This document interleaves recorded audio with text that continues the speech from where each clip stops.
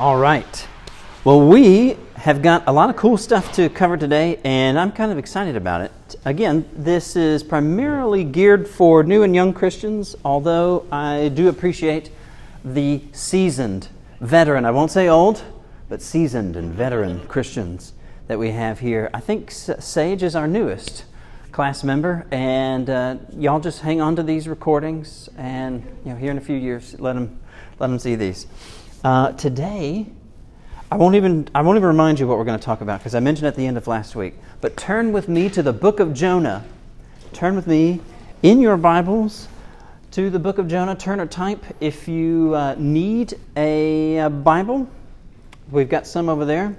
Or if you have the Bible memorized, that's okay too. We can just roll along like that. So, Jonah chapter 1, we'll start in verse 7. Jonah chapter 1, verse 7. And we will read through verse 16. So y'all know the story of Jonah, right? Just kind of introductory. God told him to go speak to basically his enemies. He said, "No way, Jose," and fled into the complete opposite direction.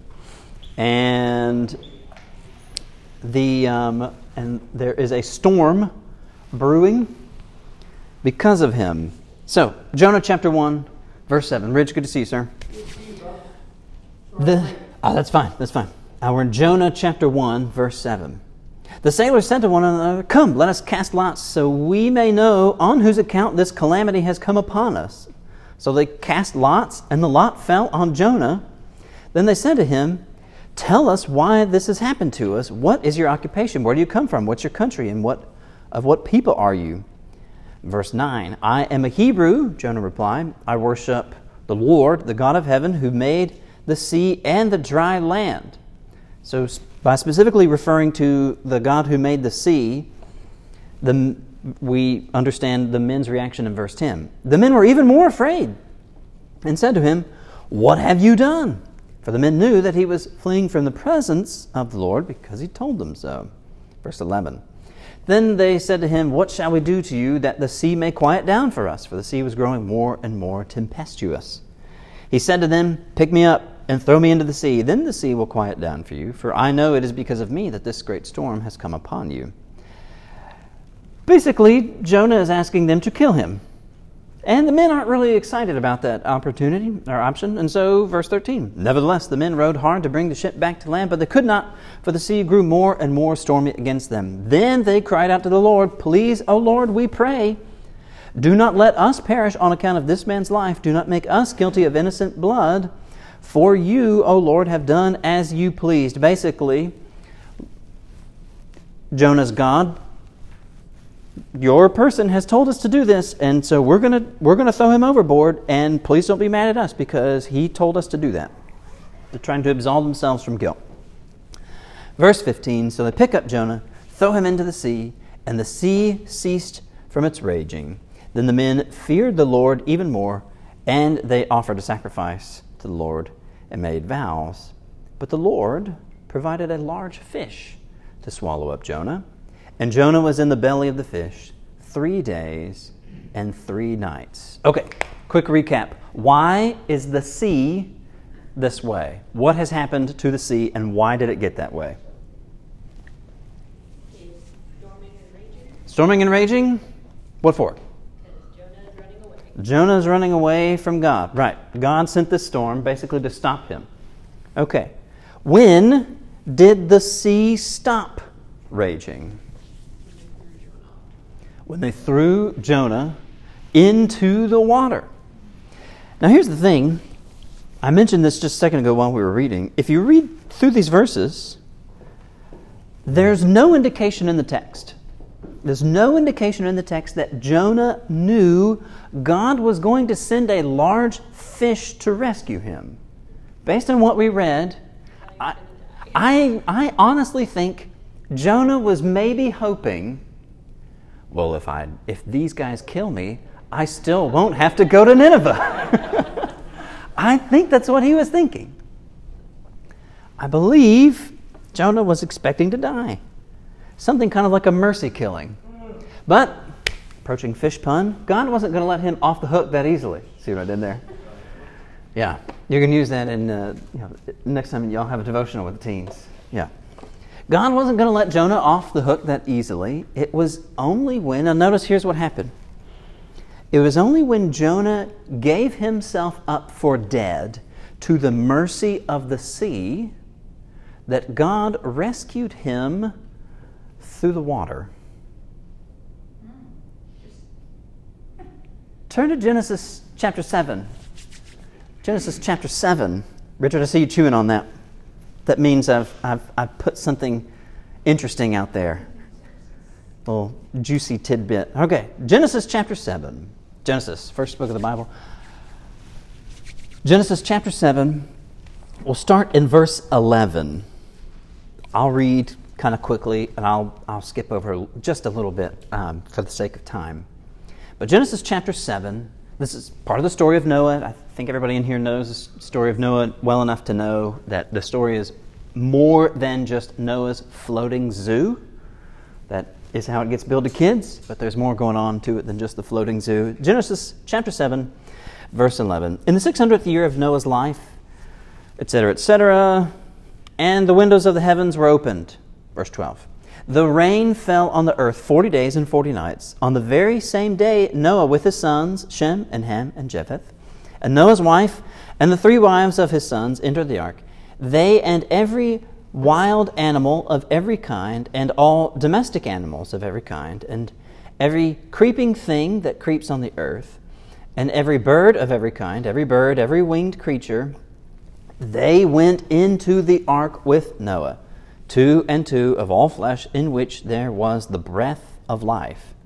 And those that entered, male and female of all flesh, went in as God commanded him, and the Lord shut him in. The flood continued 40 days on the earth, and the waters increased and bore up the ark, and it rose high above the earth. The water swelled and increased greatly on the earth, and the ark floated on the face of the waters. The water swelled so mightily on the earth that all the high mountains under the whole heaven were covered. The water swelled above the mountains, covering them 15 cubits deep. There's all kinds of cubits in the ancient world. Generally speaking, a cubit is kind of like the distance of your elbow to the tip of your middle finger. So, maybe a foot and a half. Anyway, 15 cubits deep. Verse 21. And all flesh died that moved on the earth. Birds, domestic animals, wild animals, swarming creatures that swarm on the earth, all human beings.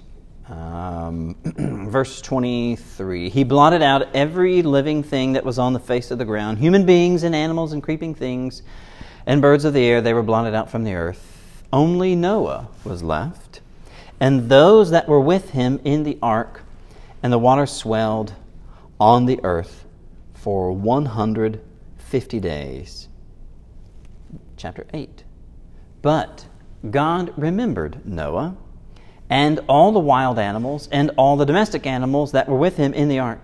And God made a wind blow over the earth, and the waters subsided. Okay. A story we're all familiar with, but you see what has happened. I wanted us to have that there in mind. Turn with me now to the next book of the Bible, Exodus chapter 14. Exodus chapter 14. Exodus chapter 14, we'll start in verse 21. So while you're turning there, we saw Jonah gave himself up for dead in the water.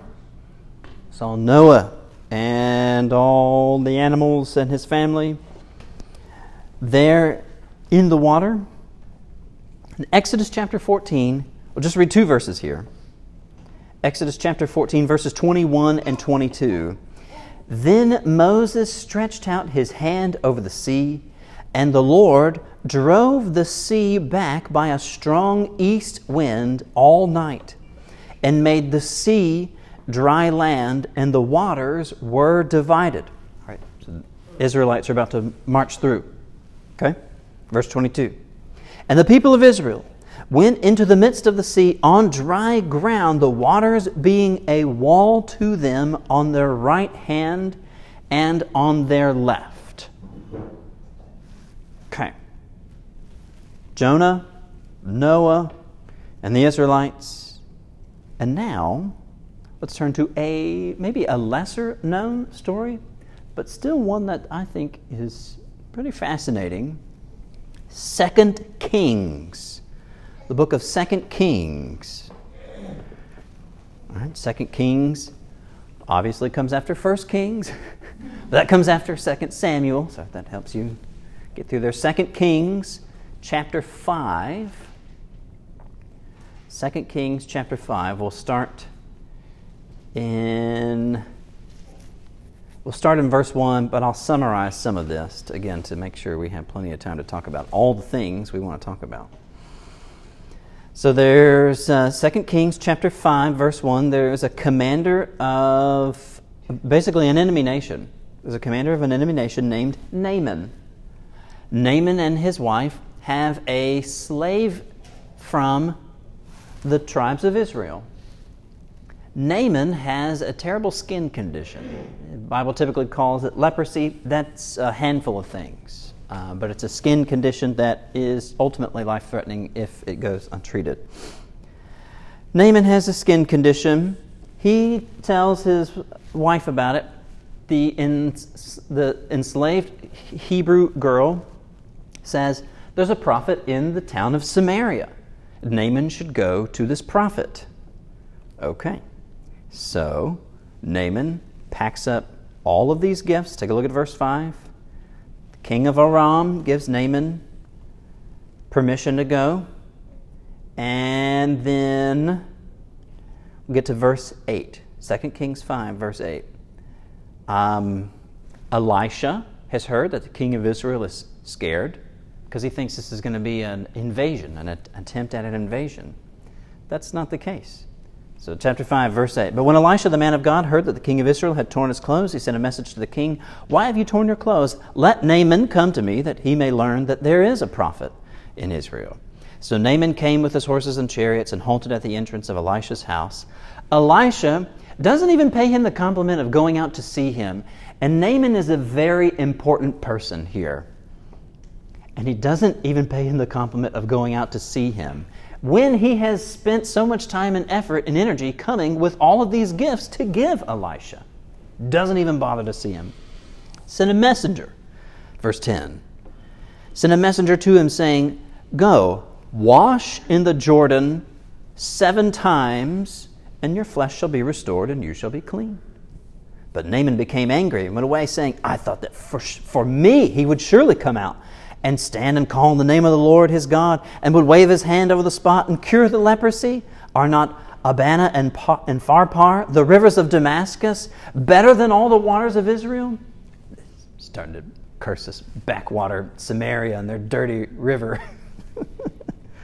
Surely he would have done something more impressive for me. Okay. He went away in a rage. Verse 13. But his servants come up to him and say, they address him as father. It's a term of endearment or respect. "Father, if the prophet had commanded you to do something difficult, wouldn't you have done it? How much more, when all he said to you was wash and be clean?"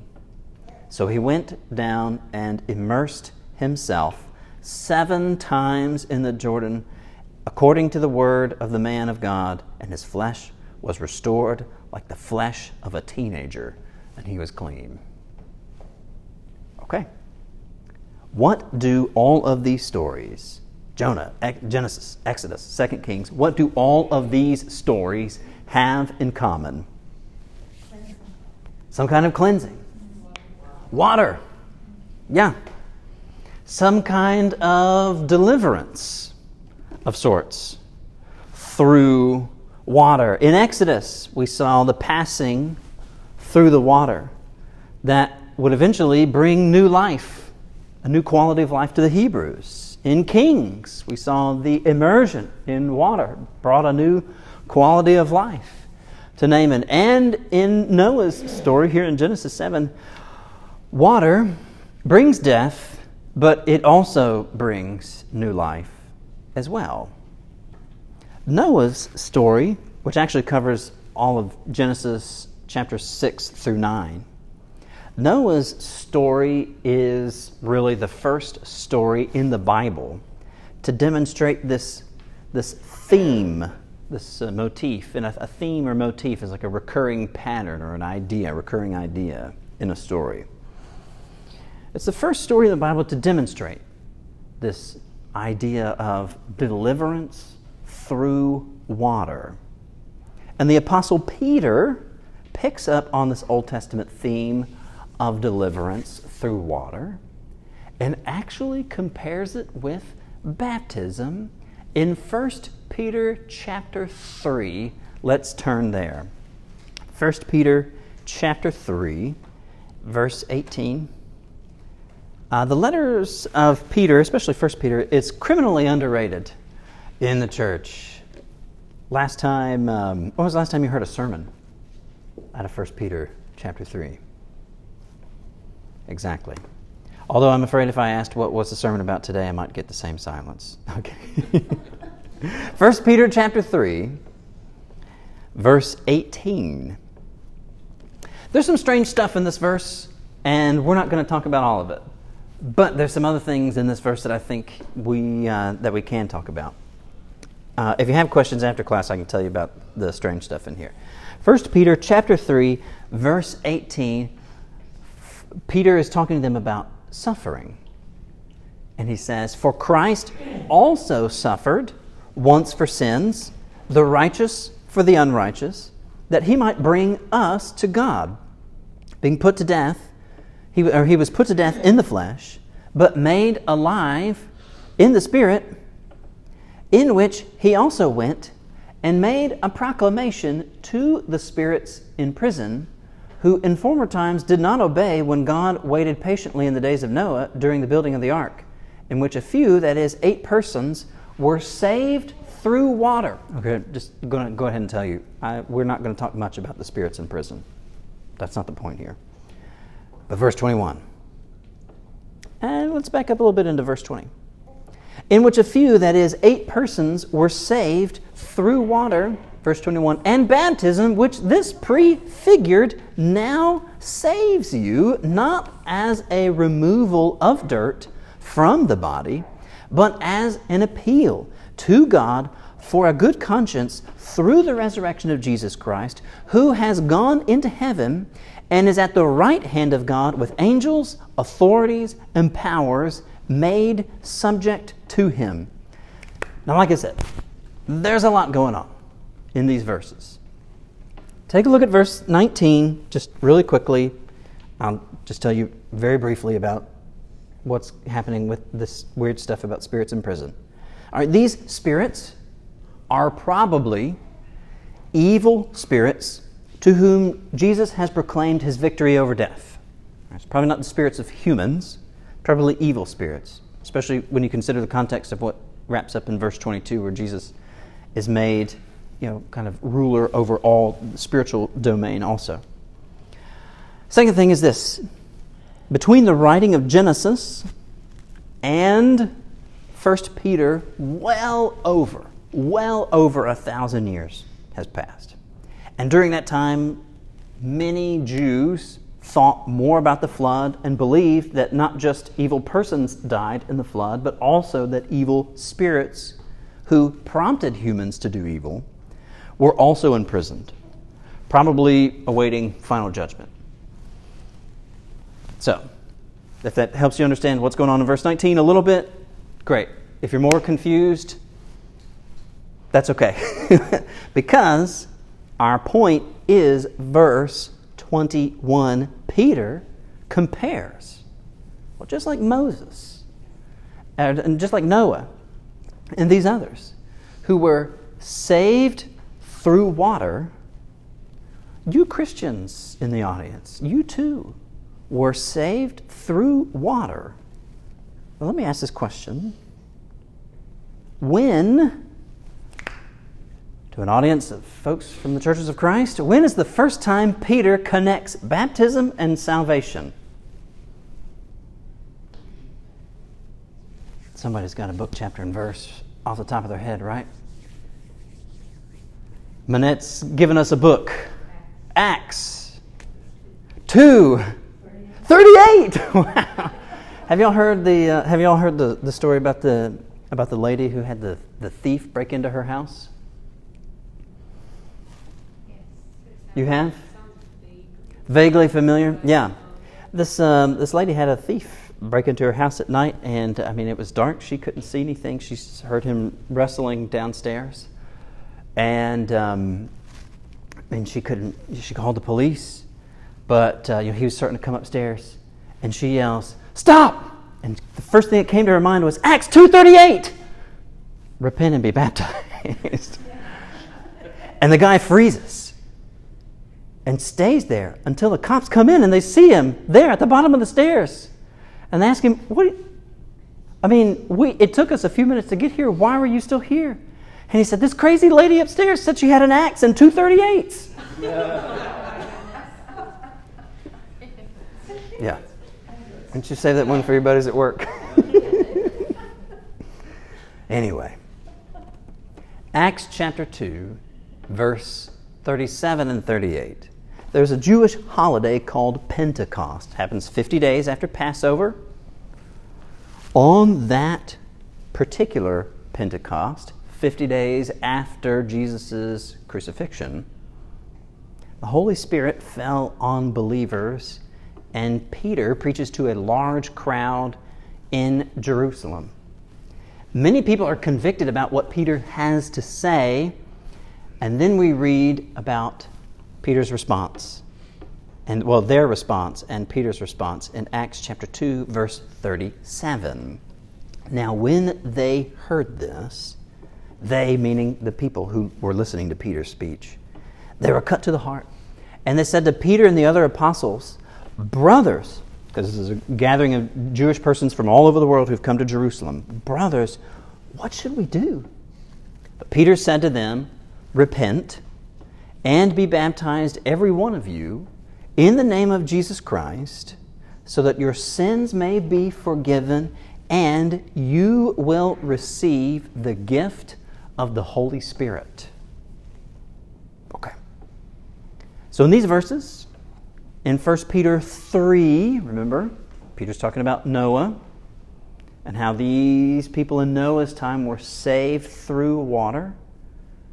Peter connects these verses and this idea of saving someone through water and the Holy Spirit. If you remember, when Peter was talking in 1 Peter 3, he says Jesus was killed in the body, but made alive by the Spirit, or made alive in the Spirit. He's referencing the Holy Spirit there. And so we have a connection of the Holy Spirit and water and salvation. These things happen to get connected throughout the rest of the book of Acts, at least the first part of the book of Acts. All right, so in Acts chapter 2, verse 38, we have baptism, Spirit, and salvation.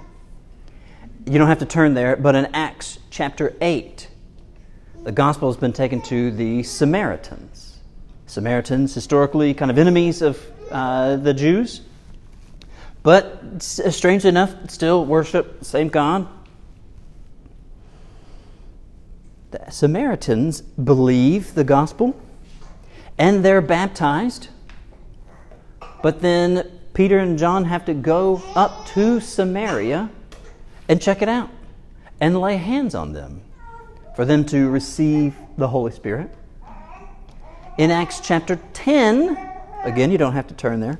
In Acts chapter 10, Peter is in the middle of preaching, and the Holy Spirit falls on Cornelius, the first Gentile convert.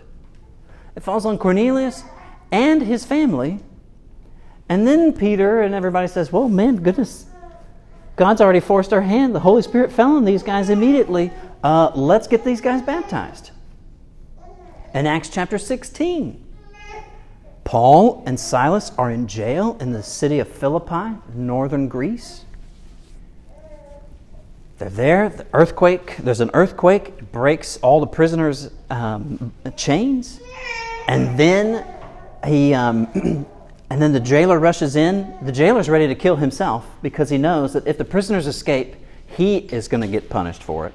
And so the jailer's ready to kill himself, and Paul shouts out and says, "Hey, no, we're all still here."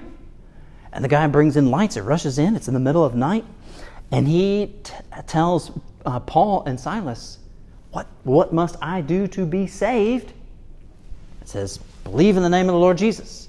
And then immediately after that, they were baptized.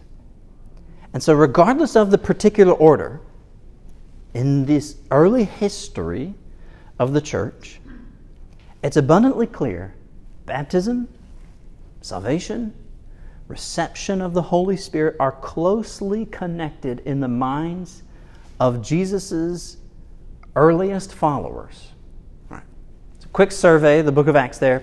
Is everybody following me so far? Okay. I think we can run through Acts and see that. 1 Peter 3 passage is pretty clear. Question: have you ever heard of the sinner's prayer? Has anybody here ever heard of the sinner's prayer? I've heard about it. What basically is the sinner's prayer? What have you heard? That when you pray and you're cleansed, It basically, yeah, that you've received the Holy Spirit. that you're saved. Asking him into your heart. Usually there's some language like this. So the sinner's prayer, it's not in every kind of Baptist church. There's a huge variety of Baptist churches, but it typifies a lot of Baptist churches. The sinner's prayer is basically a short prayer of confession and repentance, and you ask Jesus into your heart, and according to that tradition, you are saved. According to that tradition, you're saved. Usually, maybe weeks, months, or maybe even years, then later on, the person who said the sinner's prayer is baptized. But according to that tradition, you say that prayer and you're saved. And then later on at some point, if you want to, you can get baptized. I think that's well-intentioned. In confession and repentance, absolutely good things. I think it's well-intended. But I think it might miss the mark because baptism was always meant to connect us to Jesus' death, burial, and resurrection far more meaningfully than just this short prayer, as well intended as it is. I knew a person that thought that they were saved because of that, and Yeah. I did tell them that there was other steps that they needed to follow through, and they said, no, this is what they told me that I had to do. Yeah. Very misleading. I think the key, and probably the best passage to go to, is Romans chapter 6. So let's turn there now. Romans chapter 6. And I know we've had to sprint through a lot of this stuff today, but this is kind of the last big thing that I want us to look at. Part of the reason why again, as well-intentioned as the sinner's prayer is, and if any point in your faith journey you might have prayed that prayer, I think if it was genuine, I think God was pleased. God was pleased at your confession and repentance and longing to be united with Christ. But I think Paul shows us that, man, we really miss something if we miss the significance of baptism. Let's take a look at Romans chapter 6. We'll read the first 11 verses here. Romans chapter 6, starting in verse 1. Paul is talking about the connection of sin and grace. And he says here in verse 1, "What shall we say then? Shall we go on sinning so that grace may increase?" Some people were thinking, well, hey, sin isn't such a bad thing because the more I sin, the more grace I get, right? Wrong. Yeah. It's kind of like taking out a loan. Hey, debt isn't such a bad thing because the more debt I have, that means the more money I had to borrow, right? Wrong. Okay. How can I be out of money when they have all these checks left? I like that, Rich. Yeah. Yeah. I used to tell my mom, too, when she would say we can't afford something. It's like, well, Mom, just write a check. Like you have checks in your checkbook. Anyway, people treat credit cards that way, too. What shall we say then? Shall we go on sinning so that grace may increase? By no means. We are those who have died to sin. How can you live in it any longer? Or don't you know that all of us who were baptized into Christ Jesus were baptized into his death? We were therefore buried with him through baptism into death, in order that, just as Christ was raised from the dead through the glory of the Father, we too may live a new life. For if we have been united with him in a death like his, we will certainly also be united with him in a resurrection like his.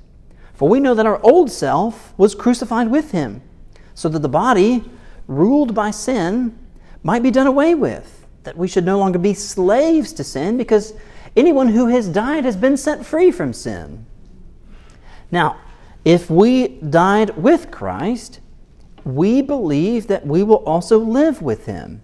For we know that since Christ was raised from the dead, he cannot die again. Death no longer has any mastery over him. The death he died to sin once for all, but the life he lives to God. In the same way, count yourselves dead to sin, but alive to God in Christ Jesus. All right. We're going to keep these verses here in front of you. We're going to roll through these. Verse 3. Verse 3. What are Christians baptized into? These are not trick questions. So, is death specifically into Jesus' death? That's right. Christians are baptized into Jesus' death. Verse 4. If you've died with Jesus in baptism, what happens next? Verse 4. What does it say? Live a new life. You'll be raised with new life. Yeah. All right, so if you've died with Jesus in baptism, the logical next step is that you'll be raised to new life. Some of your translations might say you might walk in new life. The word walk there means live or experience. All right, verse 6. When you are crucified with Jesus in baptism, what happens to you? Verse 6. What happens to you?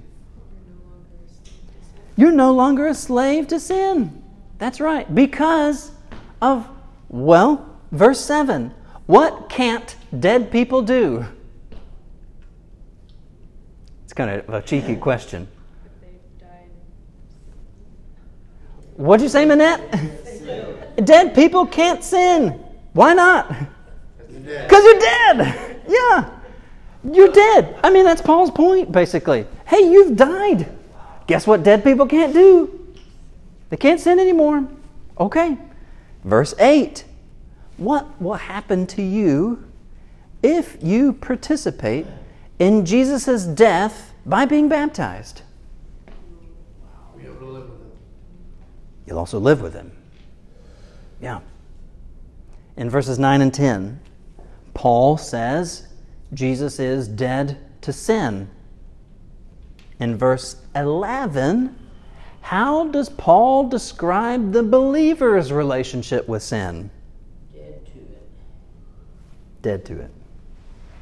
Believers, given the context, those who have been baptized with Jesus, believers are also dead to sin and alive to Jesus.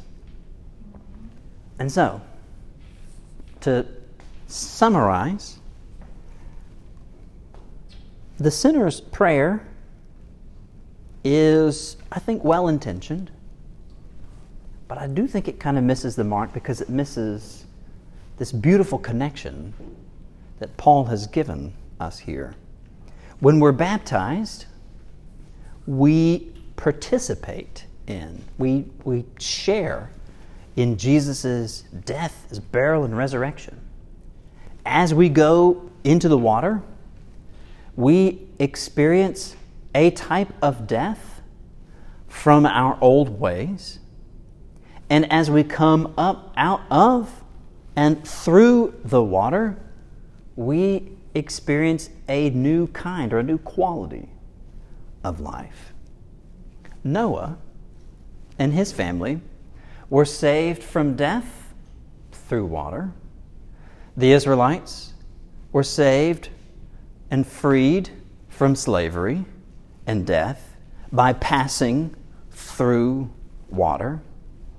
And Naaman, from 2 Kings 5, Naaman was saved from the destruction of leprosy through being immersed in water. All of these Old Testament salvation and all these instances, Old Testament instances of salvation and deliverance through water point us toward the ultimate salvation and deliverance from death and destruction through the waters of baptism in Jesus' name. And so it's not in my nature to be aggressively dogmatic about things, but I think we really miss something extraordinarily meaningful and important when we treat baptism as, well, you can do it if you want to. The early church, and we rolled through Acts briefly. The book of Acts doesn't know an unbaptized Christian. Sometimes the Holy Spirit does what the Holy Spirit's going to do and falls on people before they're baptized. But Peter's response there, he's with Cornelius. These Gentiles receive the Holy Spirit, and Peter's like, oh, maybe I should shut up and maybe we should get these guys in the water. So the book of Acts doesn't know an unbaptized Christian, and it's precisely because of this connection. In that act, you are spiritually united in his death and his burial, and more importantly, right, his resurrection. I think that is one of the most beautiful cases for the importance and meaningfulness of baptism in all of Scripture. Yeah. Also, John 3:5, when Jesus is talking to Nicodemus and he says, you can't enter the kingdom of God if you aren't born of spirit and of water. Spirit and water, yeah. Well, you gotta look at Jesus as an example of him being baptized also. Jesus being baptized as well, yeah. Even though he didn't need it, right? What did Jesus have to repent from or confess? Yeah. And in that moment, too, the Holy Spirit comes on Jesus in a way that's visible for everybody there to see, and there's a voice, right? There's a lot we could add to. And again, it's not in my nature to be aggressively dogmatic, but man, I really think that if we miss out on baptism, we really miss out on something incredibly meaningful and incredibly important. And I'd hate for a new or young Christian to not quite catch that. I think so Ridge has asked the question, for the sake of the recording, Ridge has asked the question, why was Christ baptized? I think in part for an example for us, in part as a way to show his connection with some of these Old Testament patterns and things that we saw here.